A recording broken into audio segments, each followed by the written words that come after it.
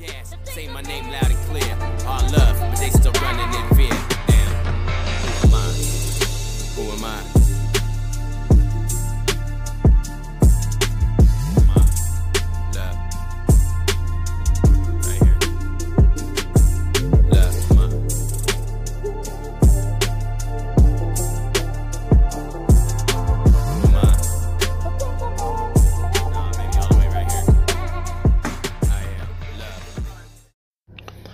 Thank you for tuning in to Our Black Voices Matter. We can't remain silent. We must speak up. So let the conversation begin. So question 1, could you please describe how you are trying to bridge the gap between your community and the Black community? Yeah, that's a great question. So I feel like my community is the Black community.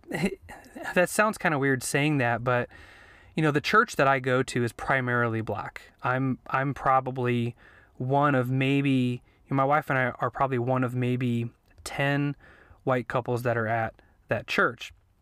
Now, we go to one campus of many campuses, but overall it's an incredibly diverse church, which is something that is actually pretty rare. There's a statistic that says that the most segregated time in the United States is Sunday mornings, which is sad.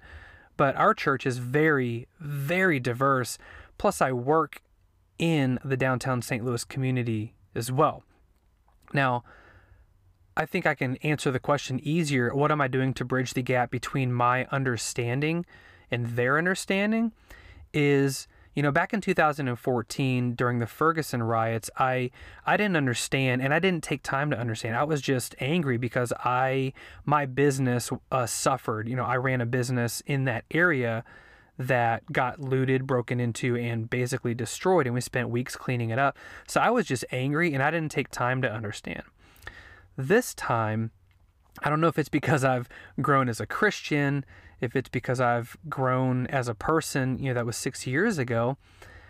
I felt like God was telling me to go listen to the stories, to, you know, hey, I gave you 2 ears and 1 mouth for a reason. You need to listen more and talk less. And social media is all about talking more and not listening at all. So I decided to disconnect off the social media and go to the place where the anger is still going on. Ferguson is a very angry town. You know, they've been through a lot of racial disparity at least over the last 10 years. I think 5 individual things over the last 10 years. And I feel like I needed to listen and understand. So that's kind of what I've been doing is just going to the protests and just saying, hey, listen, I don't understand, but I want to understand. Can you please tell me your story? Tell me, because I want to fight this battle with you. I just don't know how. So can you please help me understand? And hearing some of these stories has been heart-wrenching. I mean, it just breaks you down. I've spent the last 3 weeks in tears with some of these, anywhere from, you know, 14-year-old kids all the way up to 81-year-old Vietnam veterans. It's crazy, the stories that I'm hearing. Question number 2, how has your experience been protesting? Have you received any negative pushback because of it? My experience protesting has been interesting. I'm going to say this delicately. As a Christian and also as a white person, the statement Black Lives Matter, I agree with 100%. We are all made in the image of God. Genesis 1 tells us that. As a conservative, the organization Black Lives Matter Global Network, the actual organization, I agree with the mission of Black Lives Matter in that that there needs to be police reform. But there's a lot of other things like abortion and, you know, the taking away the nuclear family, all that stuff that I can't jump on board with this. So I can't directly support that specific organization, but I can support other like-minded organizations that fight for the things that I can believe in. You know, organizations like Civil Righteousness, organizations like Action STL. So my experience protesting has been interesting because I think that we can all get on the same page behind the statement and the truth that Black Lives Matter.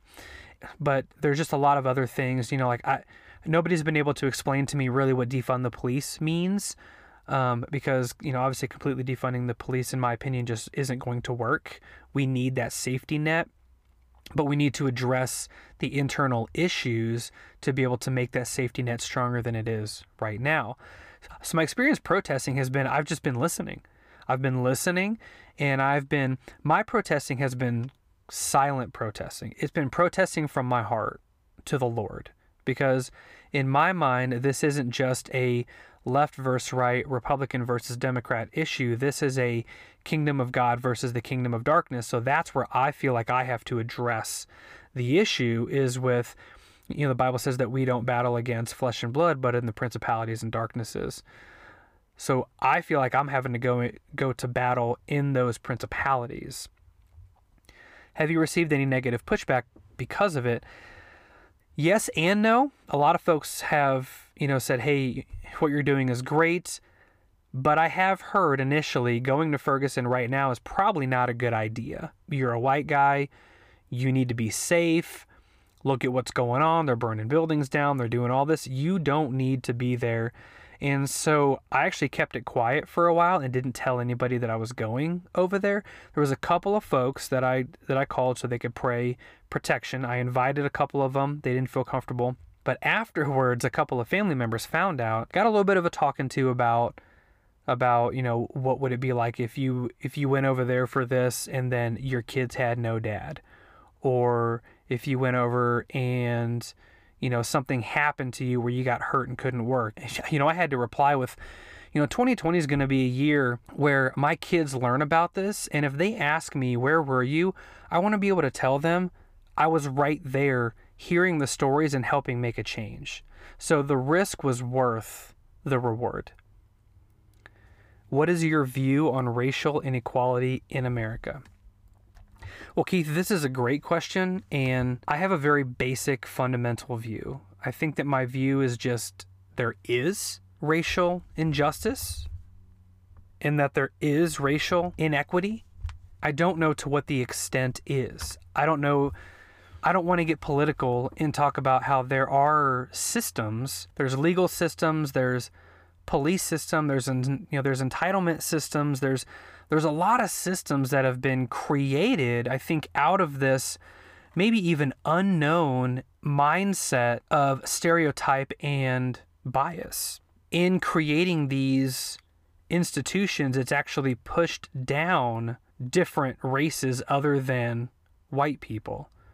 And that's something that I've kind of learned. Like for an example, I've learned that the entitlement program is highly beneficial to single mothers with children. That in and of itself makes a single black mother, not really want to find a husband, because now if she finds a husband, she loses all this help. And so now that's why we have an overwhelmingly high statistic of fatherlessness within the black community. And that really is the number one problem, is fathers are really the cornerstone of the family. And that's not to say the fathers are more important than mothers. Listen, my wife is a stay-at-home mom of our two children. She homeschools them both. She works way harder than I do, Keith. But the father is the cornerstone of the family.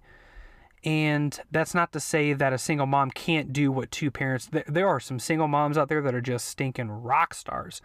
But the current system does not help when it basically says the best thing you can do is not have a father in the house.